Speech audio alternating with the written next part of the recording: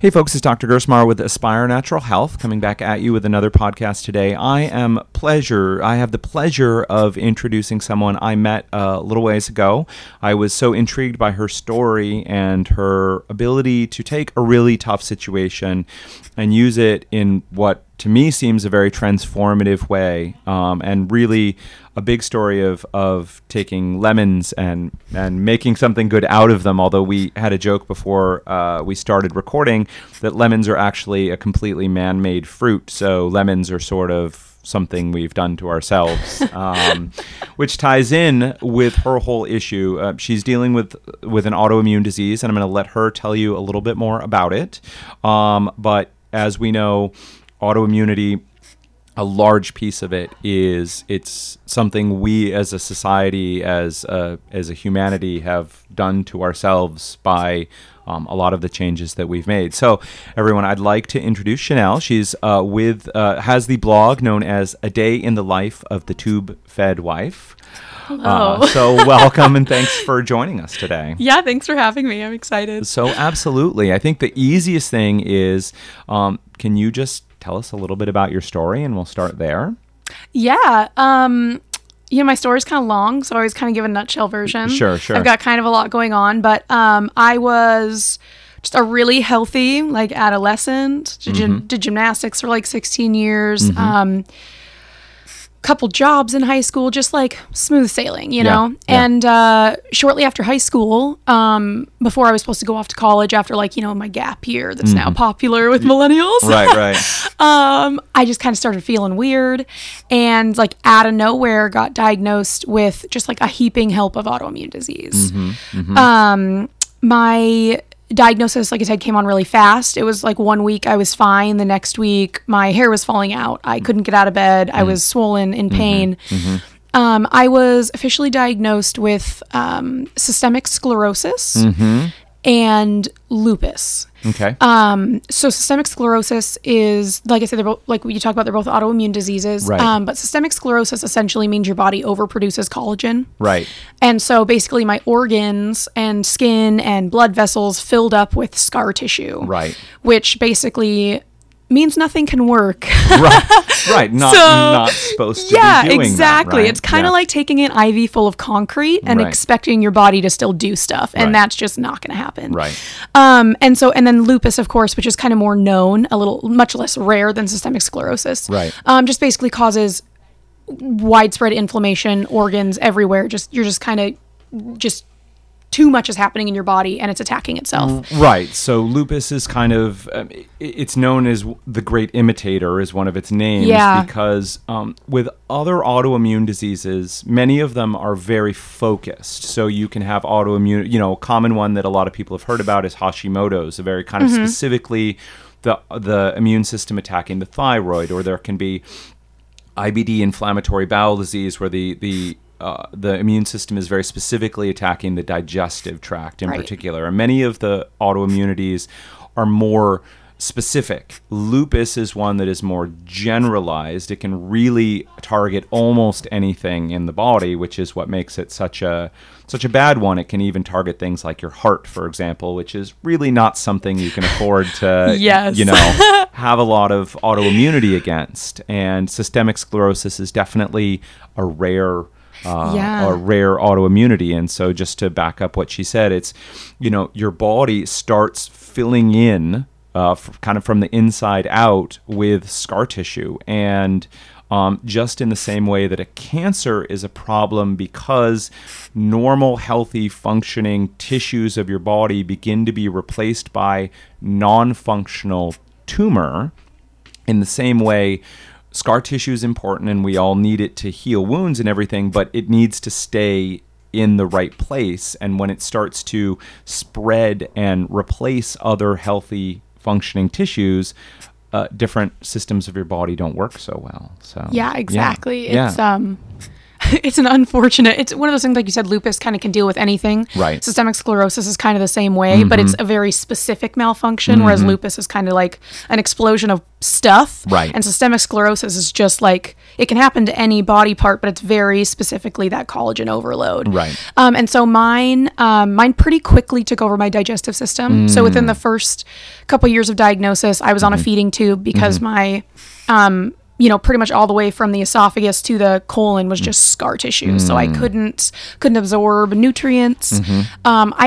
I would get stuff lodged in my esophagus because it's paralyzed. Right. Because it's basically just a PVC pipe at this point. Right. It's really tiny. Right.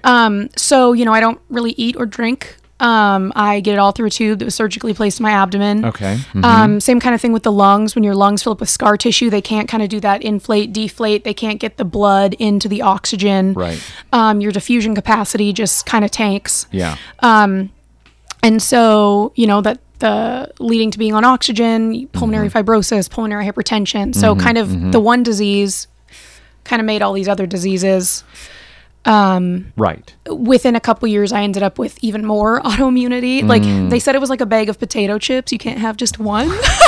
Right. So I ended up with vasculitis from the lupus, and I ended up with not an autoimmune disease, but an autonomic nervous system disorder called postural orthostatic tachycardia syndrome. Right. POTS. POTS from the nerve damage from the scleroderma. So it's kind of, once you have these autoimmune issues, everything just kind of goes to hell. Right.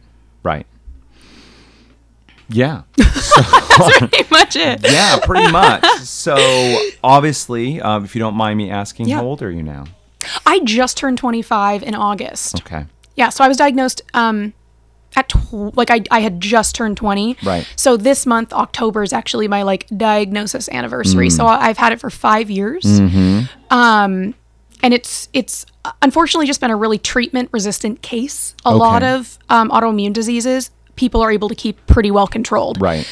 But unfortunately, systemic sclerosis, kind of like you were comparing it to cancer, it's really like a metastasized cancer. It's through your body. It's not somewhere they can really irradiate. It's widespread. And so they treat it just like cancer. Actually, I went through 9 months of chemotherapy. And I'm actually next month having a bone marrow transplant. Oh. As part of a clinical trial. They're now starting to use them for poor prognosis autoimmune diseases. Right. And so, it's just that specific autoimmune disease, unfortunately, is just really, really hard to control. Sure. And so I've failed just about every treatment I've ever been on. And so we're now kind of, the big guns with this clinical trial and seeing if that can hopefully prolong my life a little bit. Okay. So it's a hard question, but what's your prognosis right now? So when I was diagnosed, they told me I'd be pretty lucky to see 10 years. Okay. So at 20, that means I'd be pretty lucky to see 30. Yeah.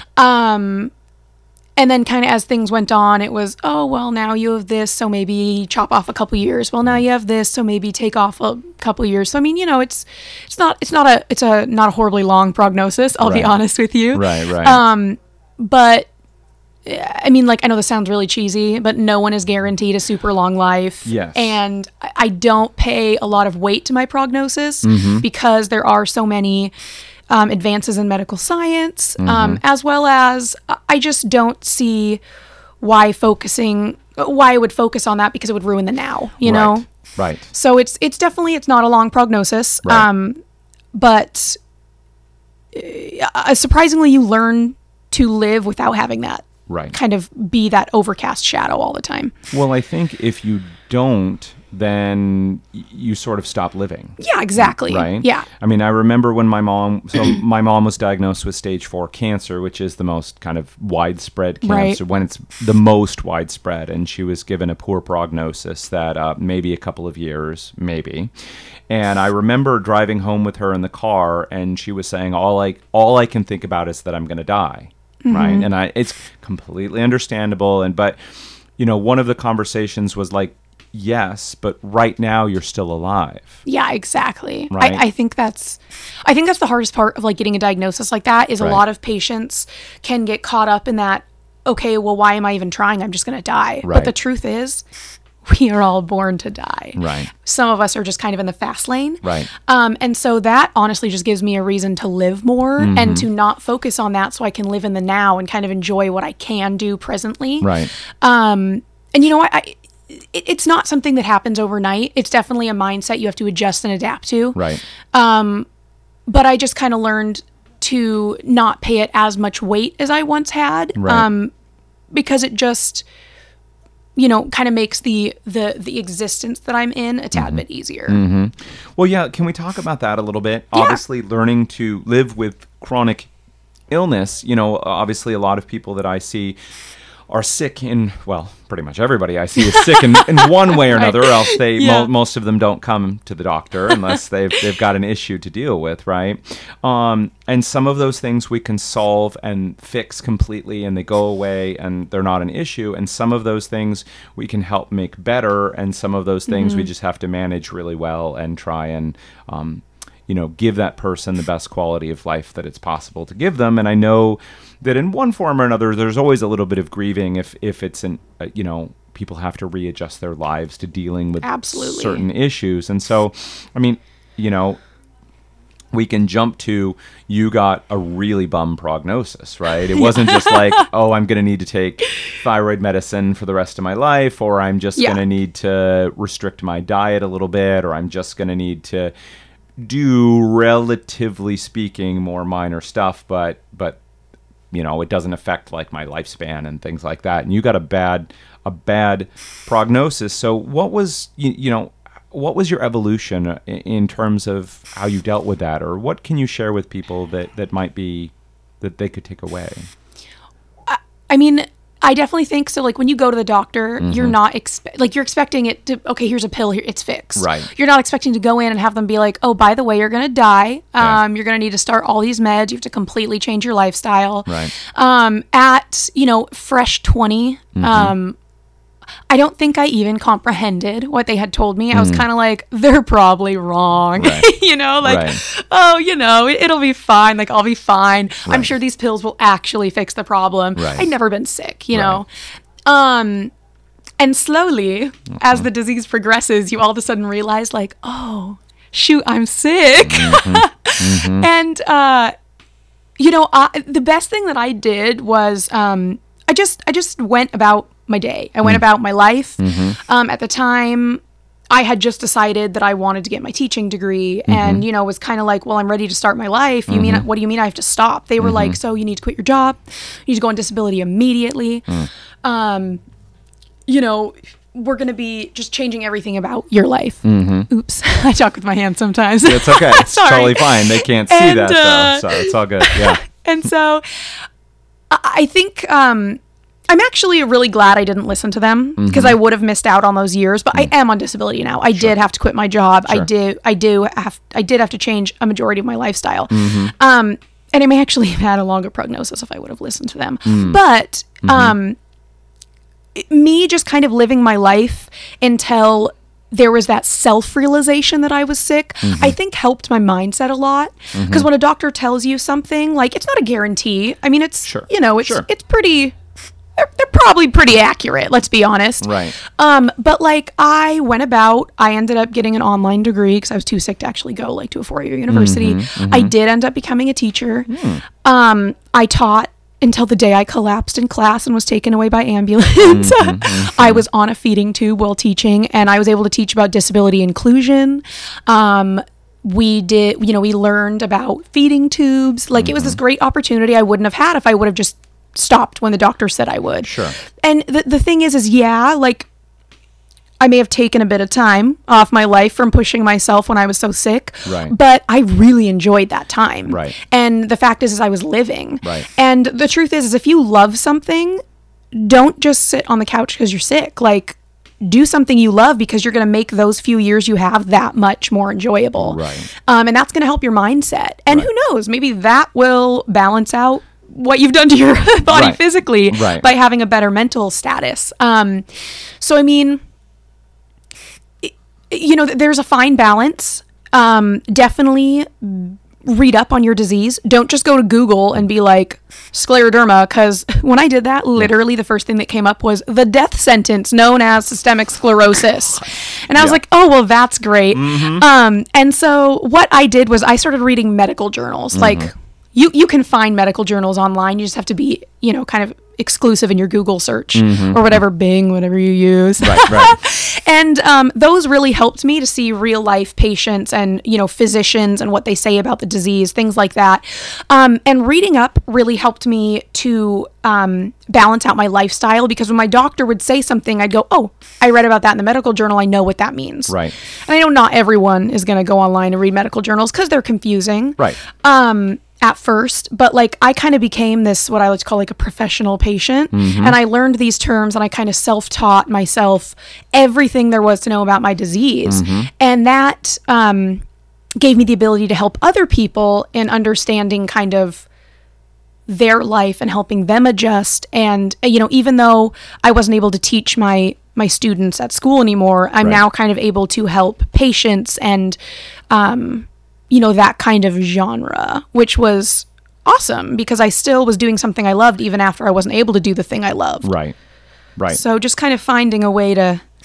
Well, I was going to say, you know, you still are a teacher, right? It's just in a different context. Different capacity. Right. Right.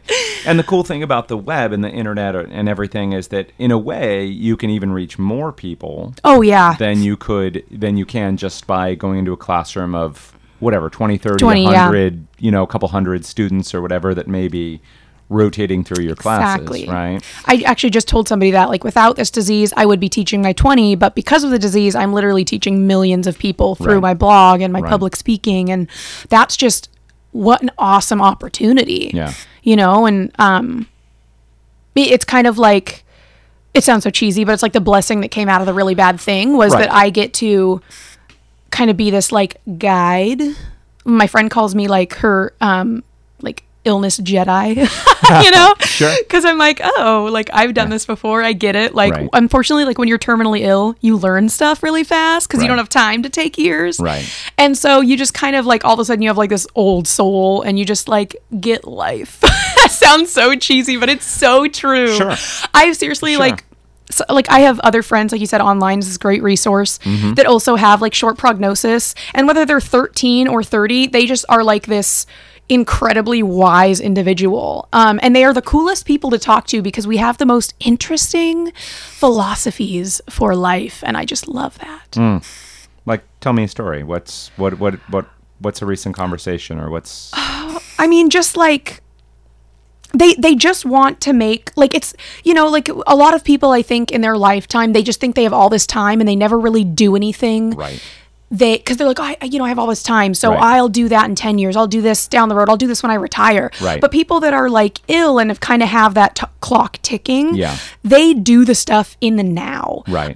You know, and the things they do are typically not to benefit themselves, but it's to benefit those around them, to leave a legacy. And so we're thinking more after we're gone, and the rest of the people are thinking what I'm going to do down the road. And so our impact, the things we do, the impact is typically on a larger scale. And it's just, you know, I know all these people that have started foundations that have helped thousands of families or that have created awareness campaigns that have brought patients out of the dark into, oh my gosh, someone knows what I'm going through. And that's just incredible to see. And they're all these people that are spending the time they have left not on themselves, but to help other people, which is just incredible when they're going through so much already. Right. To focus on someone else. And it's so cool. Yeah. I would say, you know, we don't want to trivialize it, but there definitely are, whether you want to call it silver linings or whether you want to call it blessings, or there's positive in any situation, there's negative in any situation, right? So, yeah, you create your own happiness is what I like to say. Right. Like if you're waiting for the happy life, it's not going to happen. You have to like put effort into gaining that happy life, and we just are able to do that quicker. Right. Well, you know, you don't have, like you said, you don't have time to mess with the BS. And, you know, like a lot of the minutia that we all let sort of take over our lives. And yes, we put things off because it's, well, next year I'll do this, and next year I'll do this. And then it's 10 or 20 years have gone by. Or, you know, they talk about the regrets of the dying and how, people have said, well, I waited forever to do this thing, and then Yeah. I never actually did it. And it's always You know? people that are like dying of old age. If you've ever Yeah, noticed that, right. they lived their whole lives and still didn't do the stuff. But Right. a person that's like terminally ill or had a couple years to live, Right. man, they get stuff done in those last couple of years. Like they do work. Right, And right. it's incredible, And I mean, even if we're not getting like, there's the like Make-A-Wish for young children. Right. And things that they can kind of check off their bucket list and all this stuff. And they get to do all these things that they love. Right. And like adults, like I'm gonna make a wish. I was a little too old for that. Right. But I'm doing stuff in the now that I like wanted to do. It may not be like going to Madrid for 3 weeks, Right. but I rode a ski lift because I've never done that. And and I'm traveling more than I did before because of my public speaking, and I'm honestly living more than I have in the last couple years than I had my entire 20 years prior. Just because I'm just trying to fit in, or really not even to fit stuff in, but to do stuff that matters, I guess. Right. And it's just a really interesting lifestyle. I don't wake up every morning going, okay, I've got 5 years and 2 months left, so Right. I should probably do something. Right. It's just kind of like, I'm living today, what do I want to do? Right. And instead of thinking, I'll do it next year, I just go do it. Right.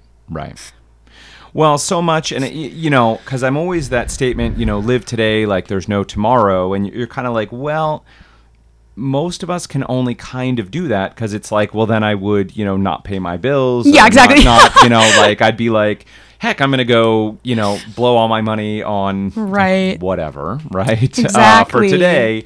But the fact is, there's a balance, right? Yeah. And I think the lesson that we're hearing is that, yes, those of us, well, first of all, like you said, morbid to think about, but we all do have a terminal diagnosis. No one Yeah. is going to live forever and ever and ever, even if sort of the techno utopists are right and we can live, Stick our conscience in a computer and live right, forever, right? Pretty much, or live however long we want. I know one of them, Peter Diamandis, has set his goal is to live to be 700. I just don't think I'd want to do that. I don't think I'd want to see that much human evolution because what I've seen in my life is almost a little too much. Right. Mm-hmm. Yeah. I don't know. Even if that were theoretically possible, Right. I don't know how well people would do with that. Yeah. I know it's all fiction, but you look back at some of the vampire stories and some of these immortals that live, like hundreds or thousands of years, and you start to think, if everyone I knew was dead and gone, if everything that I grew up around with had disappeared, like there was nothing I could go back to that was an anchor point, like how humans aren't built to deal with that. Our emotional capacity, I don't think, can comprehend that. Yeah. And just as well, like, oh man, that just floated out of my brain. Brain fog is That's all right. is strong with Yeah. this one. I don't remember. That's fine. If it comes back, you can always. If it comes back, I'll be like, oh, there it is. Okay, there it is. There we go. So let's see. I'm kind of off topic too. We were talking about lifespan, and so it's kind of trite to say, live for the moment. But at the same time, I think we do have to take that lesson of saying, life is not all about deferred living. You know what I mean? So we have to balance. Yes, you have to pay your bills, and yes, you do have to plan for what the future is going to look like.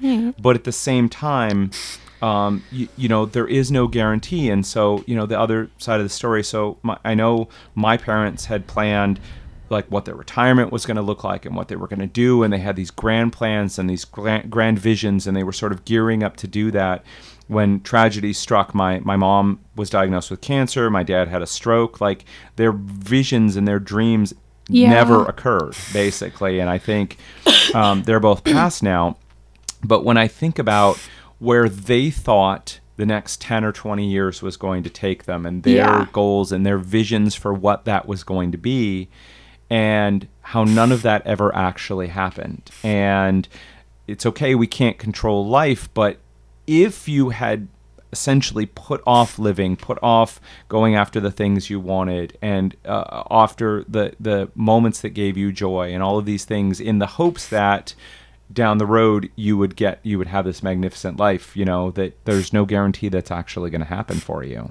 Yeah, there's no guarantee. I mean, like, it's the cheesy thing, like, you could be hit by a car tomorrow, right? But it's like honestly true. Right. Like, you really don't know, right? And like, that's why all these people are are you saving for this? Are you saving for that?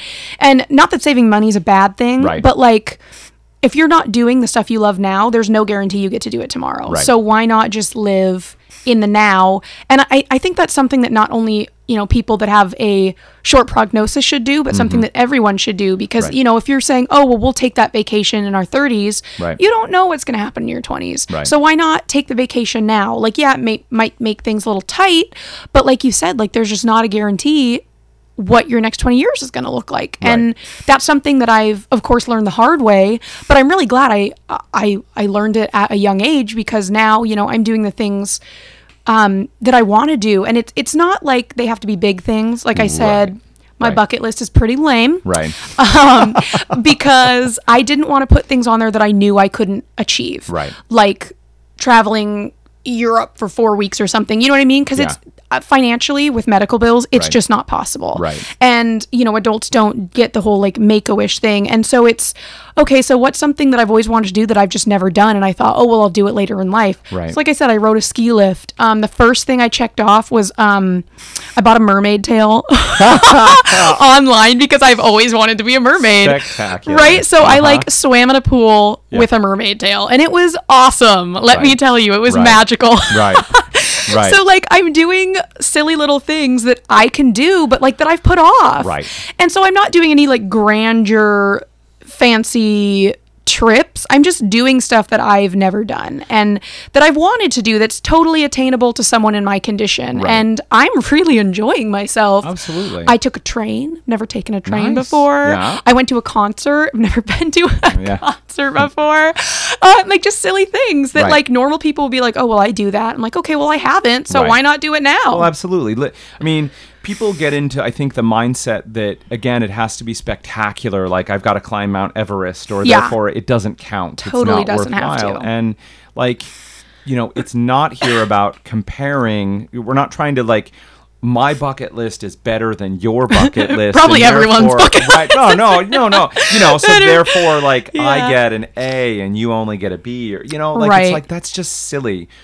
Just enjoy what you're doing. That's what it comes down to. Yes, it's what matters to you, Right. right? Mm-hmm. And I think, and if there's something we can learn from a lot of from your experience and people with short prognoses, but also from a lot of the spiritual traditions, it's that little things have a lot more power than we want to give them credit to. We, in our glitzy, glamoury society, we have to think like, well, I need to drive a Lamborghini, and I need to, like, not only go on a vacation, but it has to be like, whatever, rent my own yacht, and like all the, and like, if you can do that, and if you want to do that, fine, whatever. Yeah, more right? power to you. But fundamentally, what we hear from people who are dying or near their death is that it's not about those things, right? That it's about connection with others seems to be the universal thing.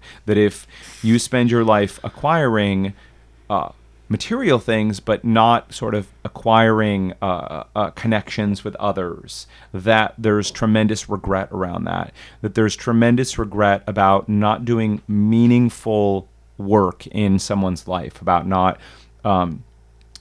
achieving purpose or going after things, right? That those are some of the things that people universally regret doing. And it's not that, well, I didn't get to, I don't know, whatever, do some go skydiving, or whatever it is. Like, ultimately, it can be great, and if people want to do that, do it. Fabulous. But it's much smaller things for the most part that people really that bring tremendous joy to our lives, and that people universally regret not having done. Oh, yeah. Well, I mean, and I feel really accomplished when I check something off. Mm-hmm. And, that's part of the reason that I'm not like doing these gigantic things that I know I can't attain because they'll just be sitting on that list until I die. Right. And, doing these small things that I know will bring me joy in the now has like just kind of uplifted me. Right. And, I mean, if you have the means to do all that stuff, that's great.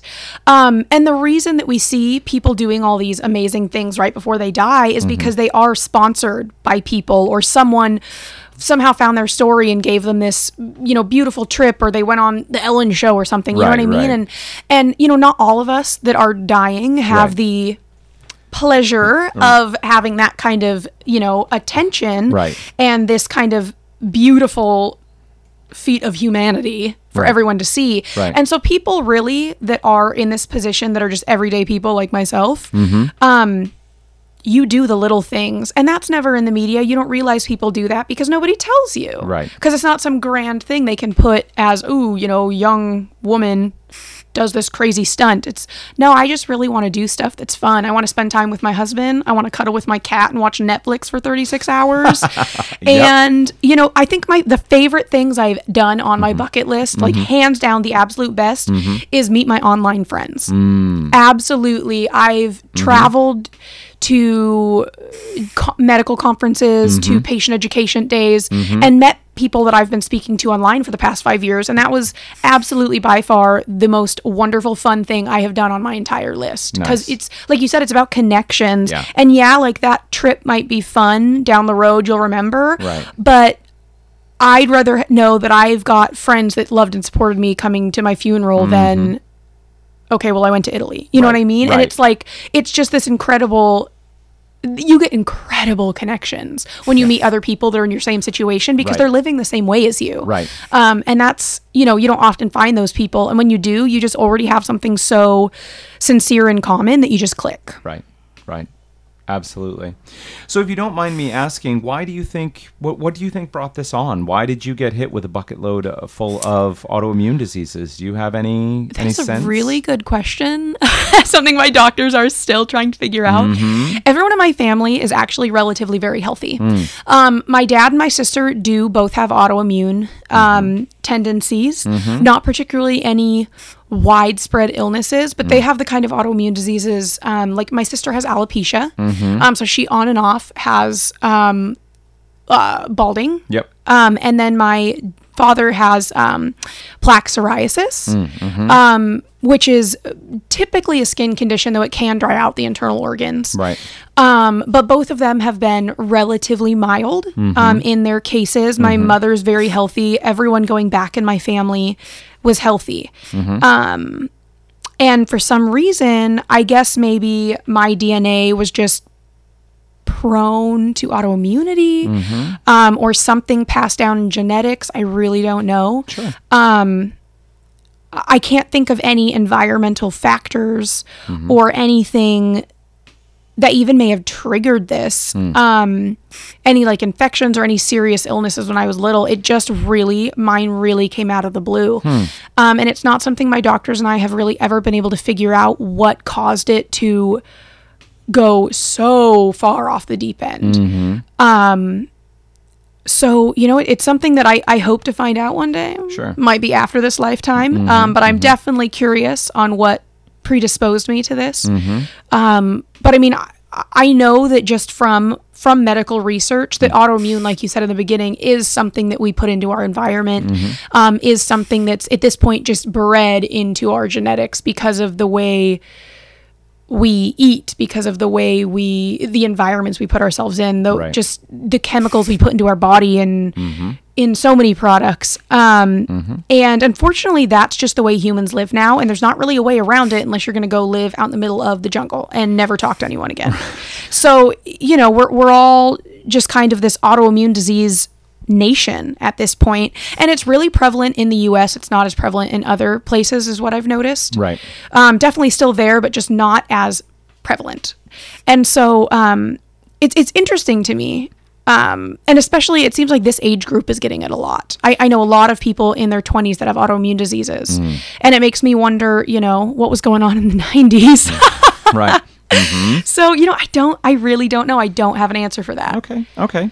Well, what my understanding and what we like to say is obviously genetics play a role. And for most diseases, genetics are really the background. They create a susceptibility for the disease to occur. They create the susceptibility for autoimmunity to occur, or they bias where that autoimmunity shows up for someone, right? So you put someone kind of under identical triggers, and one person gets MS and another person gets rheumatoid arthritis, and why probably their genetics are pushing those, we always say, everyone has their strengths and weaknesses. And so when the system breaks, it's always at the point of weakness, basically. Right. And so some people, it goes one way, and other people, it goes another way.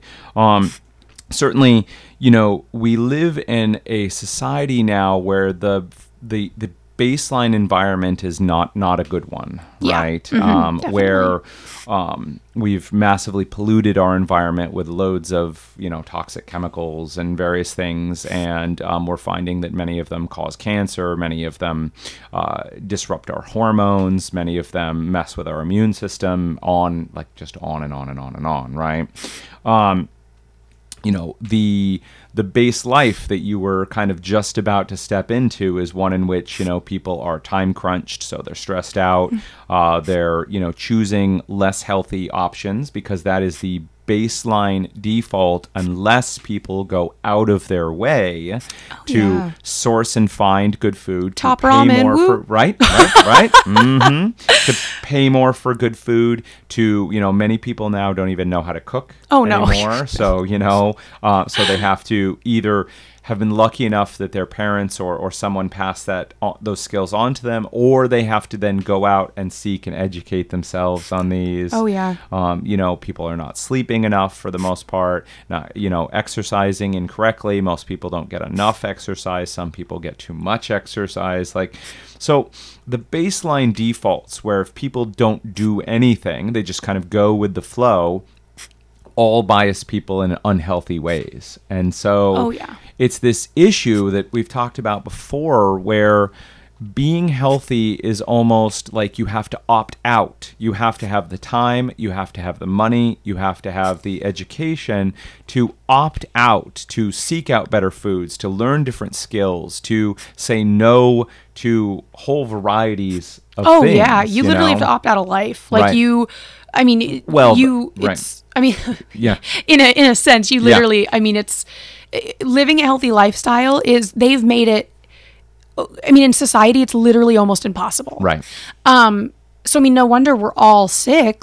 Even like you said, the people that learn to cook, the ingredients they're cooking with are doused in pesticides. Right. It's, it's society has made it. So we literally would have to, go back in time and start our own society to be away from the chemicals we've created. Well, I think, so where we're at right now, I think a lot of people are waking up to the fact that there are these real significant problems.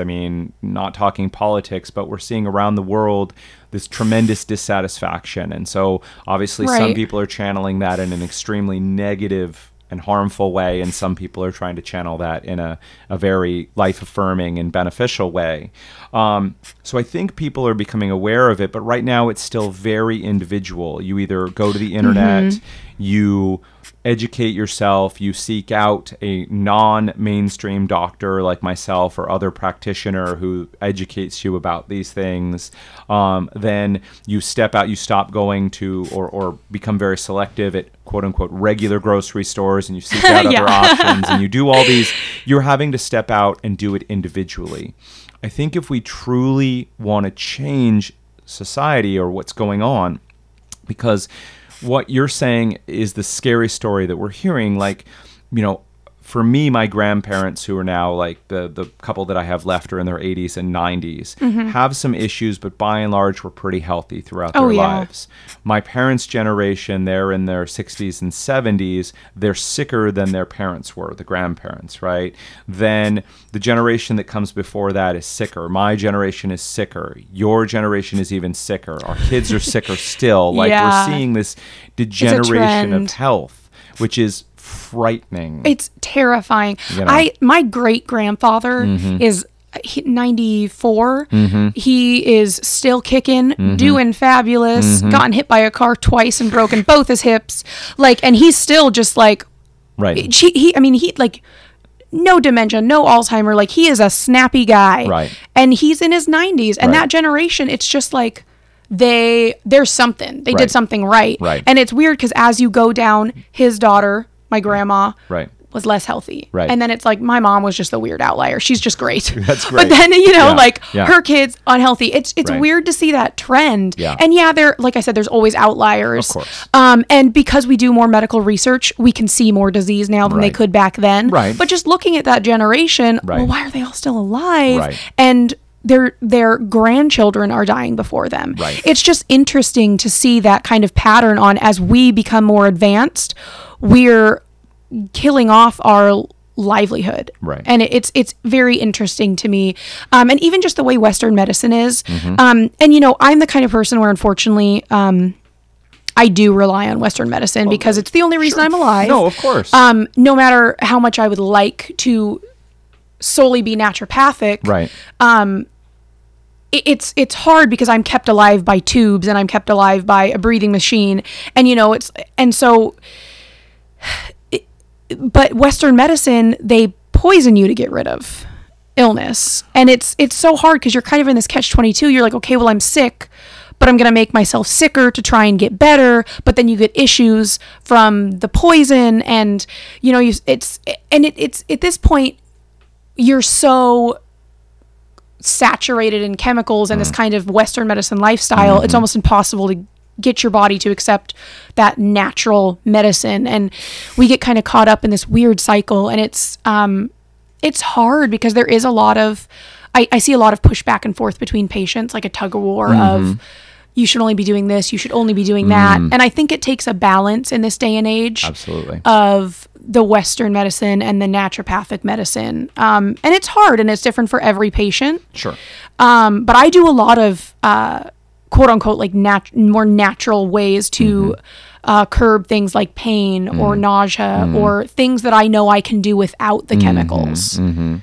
Well, let me just say this. I'm a very integrative doctor, and I'm really focused not on dogma, but on results for people. Right. And so I'm not anti-Western medicine by any stretch of the imagination. There's a lot of tremendous benefit, but it's extracting the good parts and trying to leave behind the toxic pieces, if you will, like the stuff that doesn't serve patients, that doesn't help, that is, you know, incorrect. And we're trying to, you know, as we're saying, like we can't, barring a huge cataclysm, go back to, you know, the way of life 10,000 years ago, where we were, you know, more living in the present, where we were, you know, eating foods where we were really evolved for, where we had small bands in connection, where we were physically active all the time, where we didn't have all this stuff. That's not going to happen. At least I hope not, because that would be really bad, right?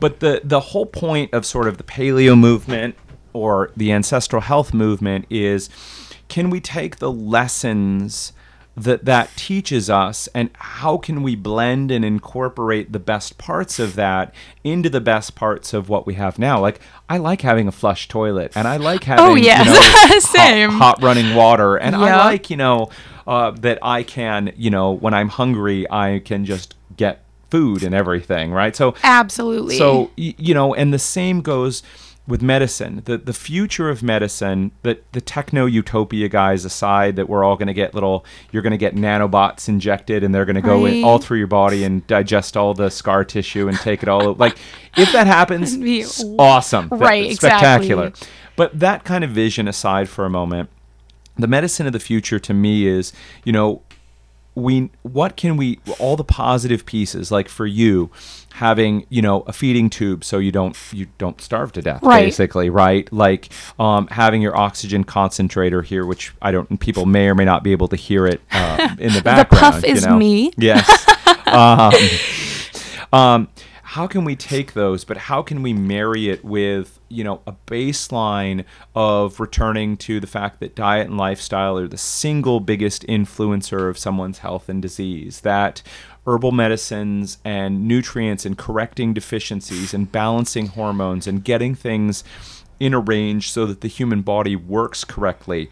How can we get that as our foundation and then use these high-tech surgeries and drugs and chemos and all these other things in the correct context to build health and wellness for people? So anyway, that's my soapbox. Oh, no, I love that. I think the word blending really stuck out to me. I think that's so important. I think if you can get yourself to a stable position by balancing those things that can be balanced by naturopathic and then, with that blend of Western medicine, I just think that's the best way to go. And it's nice that we have those options now, because you're seeing kind of that naturopathic become more prevalent now, which I love. Yeah.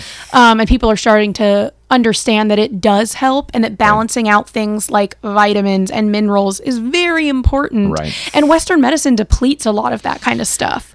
And so it's nice to have kind of, a team of, okay, well, let's focus on this. And then a team that says, okay, well, let's focus on this. So I like to have very integrated, an integration of Western and kind of natural medicine on my team. Absolutely.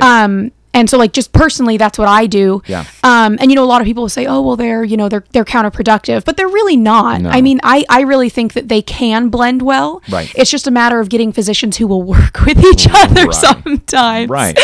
But I think it's the best way to go. Absolutely. Well, I'm 100% in agreement. And it's, you're hearing dogma. You're hearing conventional Western doctors say, like, hey, what those natural things, they're going to interfere with our great, fantastic, wonderful treatments, so don't do those. And they don't.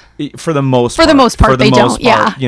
And then you're hearing people on the natural side saying, well, everything over there is poison and terrible and horrible, and it hurts the body, and never do any of those. And it's like, both sides need to take a chill pill here. Absolutely. That's the one thing that I feel like society should invent, is a chill pill. Right. Like a real life, chill. Yeah.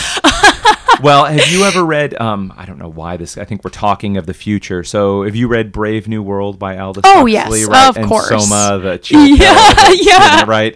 That's in a not so good way. Like, but, in a not so good way. But like, if they were able to take that and make it, not so crazy. Right. A chill pill would be useful. I really do think both sides just need to give a little more. Yeah. Because it's like, there obviously are some counterindications occasionally, but most of the time they really are a good, they're of benefit to each other. And most of the time it will only help you and not hinder you. Right. And I feel like the doctors practicing now that are younger, coming right out of school, are seeing that more. Right. And it's more kind of, I've got doctors in a varying age group, anywhere from I've got doctors in their 20s to doctors in their 70s. And it really all depends on when you were in school and exactly kind of what the fad was almost. Sure. But I'm seeing a lot of my younger doctors be like, oh, let's put you on this supplement. And I think that's awesome that they're integrating kind of both sides of the medicine argument. Absolutely. And we see that too, that generally, like, I just had a patient tell me yesterday that she got a new doctor who's in her 20s, the doctor, and was very open to collaborating with me. That's awesome.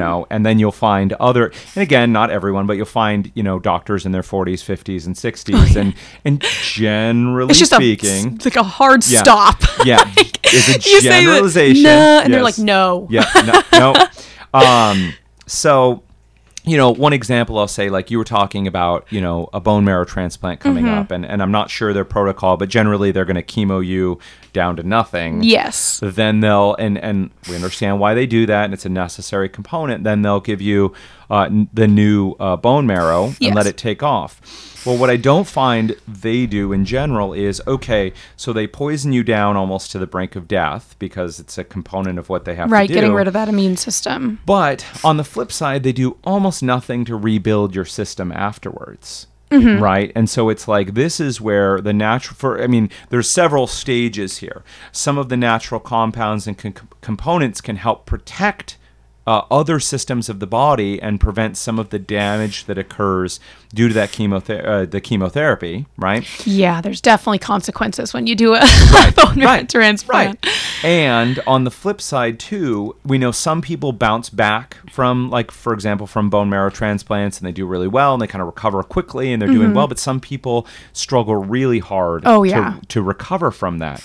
And that's where more of these natural therapies that are more focused on building the body and building health and restoring balance and getting everything working right have tremendous advantage. And we've seen, all the time, people in my profession, have seen that our patients go back to their MDs and their MDs are like, wow, you're recovering so quickly. Like, you're doing so much better than I expected. Your counts are so much better. All these things are wow, that's amazing. And it's like, well, yeah, that's what happens when you support someone and you help their body recover and heal. Absolutely. And so again, soapbox, my thing, but it's very true though. They do. It's, they essentially, that chemo puts you on the brink of death, and the stem cells, the whole reason they even give you back that bone marrow, the stem cells, the hematopoietic cells, is to save your life. Like, that's all they're there for. That's the only point of a bone marrow transplant, is to bring you back from death after they've killed everything with chemo. Right. But that's all they do. And then they just wait for you to graft, hope you graft, and send you home. Right. And me personally, because I've never really got to explore naturopathic medicine as much as I've wanted, because Western medicine is kind of keeping me alive. All right, sure. After the bone marrow transplant, I would like my new immune system to be heavily supported by naturopathic medicine. Right. And so, my thing is, I'm going to be a fresh new immune system, and I'm going to see, because I've done my whole life Western medicine, I'm going to kind of make a more of a heavier transition, this is just my personal opinion, to the naturopathic medicine, and see what happens. Right. Because, I literally will have a new birthday. I'll have a fresh start on life. I'll have new stem cells, new bone marrow. Yes. Why not try and give them exactly what they want, And so that's what I'm going to try and do, just because I've never gone that route. Sure. And, there's so much research into it now that it might just be something fun to try. And the whole point of the bone marrow transplant in this study is to try and get patients essentially off all their pills for their disease. And so, it's basically supposed to stop progression of the illness and hopefully get you to a better quality of life. And so it's a perfect time to say, okay, well, let me give all those deficiencies I've had that my Western medicine doctors kind of aren't addressing, because we don't really know about. They don't do those kind of nutritional panels that are so in depth that a lot of naturopathic physicians do. And so I'm thinking, I'm brand new and all sparkly clean. Why not see what's there, what I can do for myself, Sure. No, absolutely. I think, to anyone out there. So when we deal with people with autoimmune disease, we kind of put it like this, because a lot of people come to see us and their goal is, I don't want to be on any drugs. I don't want to be on any drugs. And it's like, okay, I understand that. My goal, and a lot of people are like, what? Is not to get people off drugs, but my goal is to give them the best quality of life possible with the fewest drugs that are necessary. So we sort of lay it out like a pyramid, right? Yeah. So some people, and you'll read about them on the internet, that make some dietary changes and some lifestyle changes, and even very serious autoimmune diseases sometimes go into complete remission just because of that, right? Which is amazing to me, because I was not one of those people. Yeah. But I've totally seen those stories. You've seen them, and they do happen. So everyone is hoping that they're those people. Exactly. And so we have to have this conversation like, okay, look, it's a great place to start. And it is possible that may completely put you into remission of your disease 100%. But there are a big segment of people, and, absolutely, that's not enough.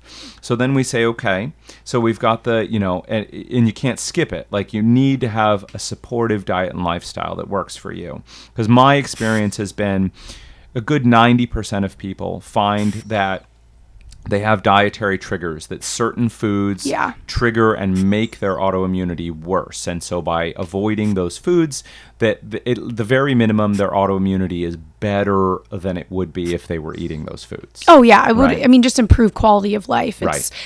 Every patient is so different. Yes. And I've definitely seen those patients where it's and then they kind of get on the soapbox of like, well, if I was healed, everyone can be healed. Right. And I think what patients have to remember is that everyone is different. Yes. Even if you have the same autoimmune disease, Right. it can manifest into opposite directions. Yep.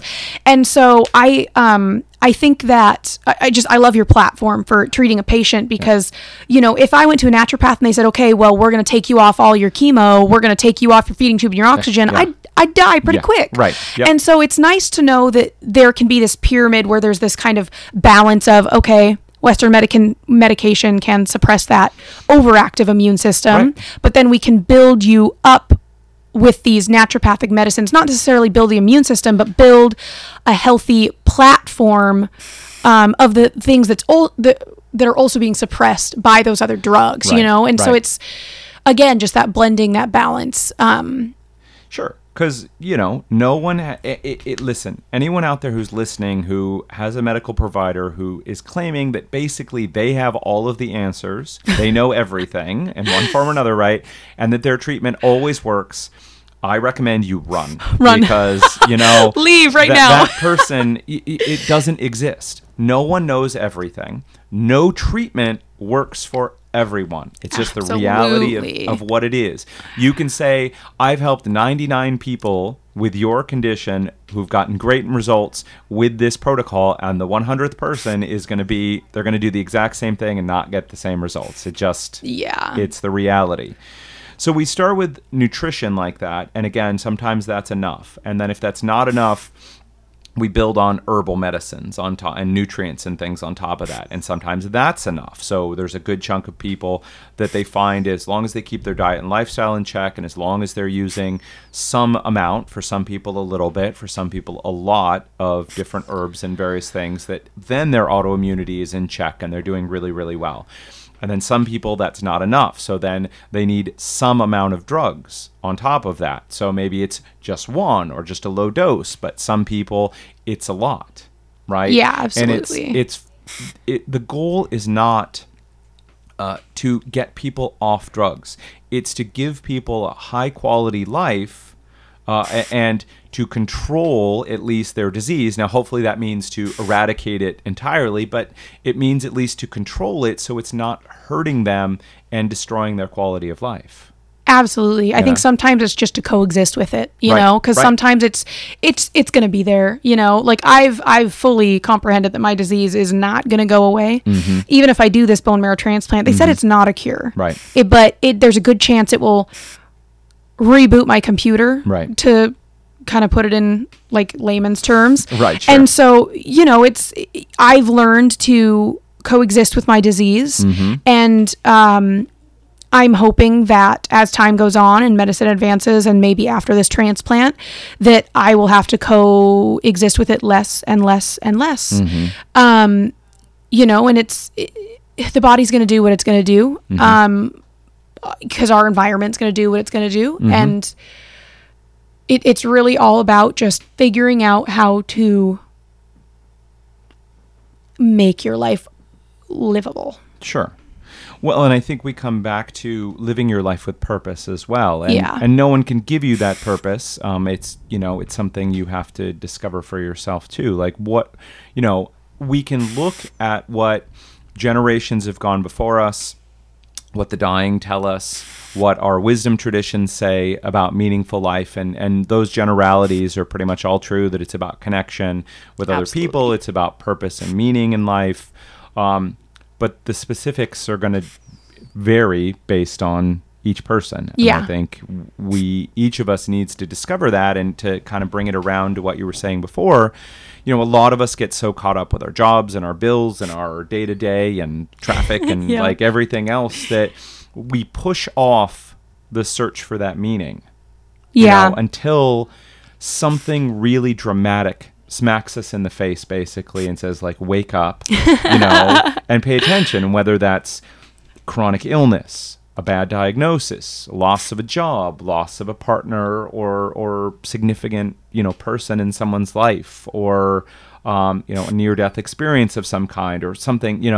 A lot of times it takes a really big event to wake people up and make them realize it. So it's trite to say a little bit, but if we can make some of the changes without the serious issue, that's the best of both worlds, right? Absolutely. I feel like, my blog, while it is a lot of people that are chronically ill and other patients reading it, I kind of hope that people that are not sick will read it and be like, oh man, I got to start living. Because like if I could have lived like this before I was sick, I mean, I would have had 20 jam-packed years of incredibleness. Right. You know what I mean? And it's why not have 100 years if you're healthy, jam-packed full of incredibleness instead of waiting? Right. So it's, I mean, it is I think the number one thing that illness teaches you, and that I wish I could somehow bestow to everyone around me, that you just need to live and create your own happiness. Well, I think that's a good place to kind of start bringing this to a wrap, but it's certainly something, when I first met you, I could just see that you had that present focused, I can't even say the word, you're focused more kind of on the present, and you definitely have a joy about you that, you could allow to be extinguished by your circumstances, right? Yeah. You could choose to use it to be miserable and unhappy and focused on all of the bad things in life. Can I share my favorite quote? Yes. Yes, please. My favorite quote. It says, it's by Joyce Meyer, and it says, being negative only makes a journey more difficult. You may have been given a cactus, but you do not have to sit on it.